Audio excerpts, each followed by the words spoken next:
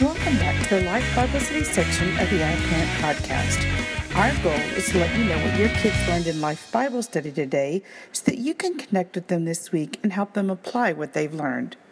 This week we studied Luke 24 and Mark 16 and discovered Jesus' teachings after his resurrection. Jesus' death and resurrection should not have surprised the disciples. Sometimes Jesus spoke metaphorically about his death and resurrection. Other times, Jesus plainly told the disciples that he would be betrayed, crucified, buried, and resurrected 3 days later.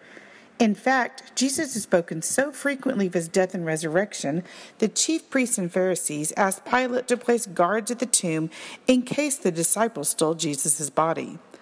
On resurrection morning, the angel at Jesus' tomb asked the women, "Why are you looking for the living among the dead?" Even when Peter and John ran to the empty tomb to see it for themselves, Peter was amazed but uncertain, while John believed. That same day, 2 disciples were walking to Emmaus, arguing about recent events.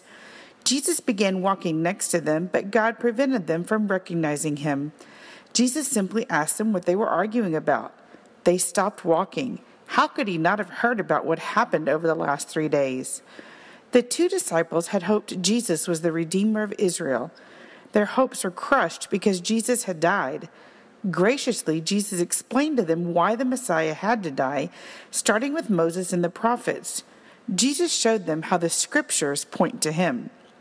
When they reached Emmaus, the disciples urged him to stay and eat. As soon as Jesus blessed the bread and broke it, their eyes were opened and they knew they'd seen Jesus. Teach your kids that the Bible is not a moralistic tale. The Bible is about Jesus.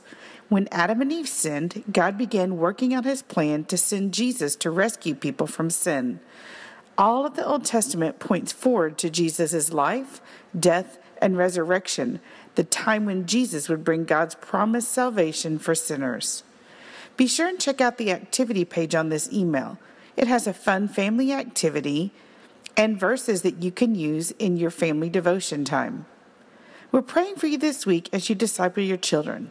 Know that we're here for you, we love you, and we consider it an honor to serve the families of First Kids.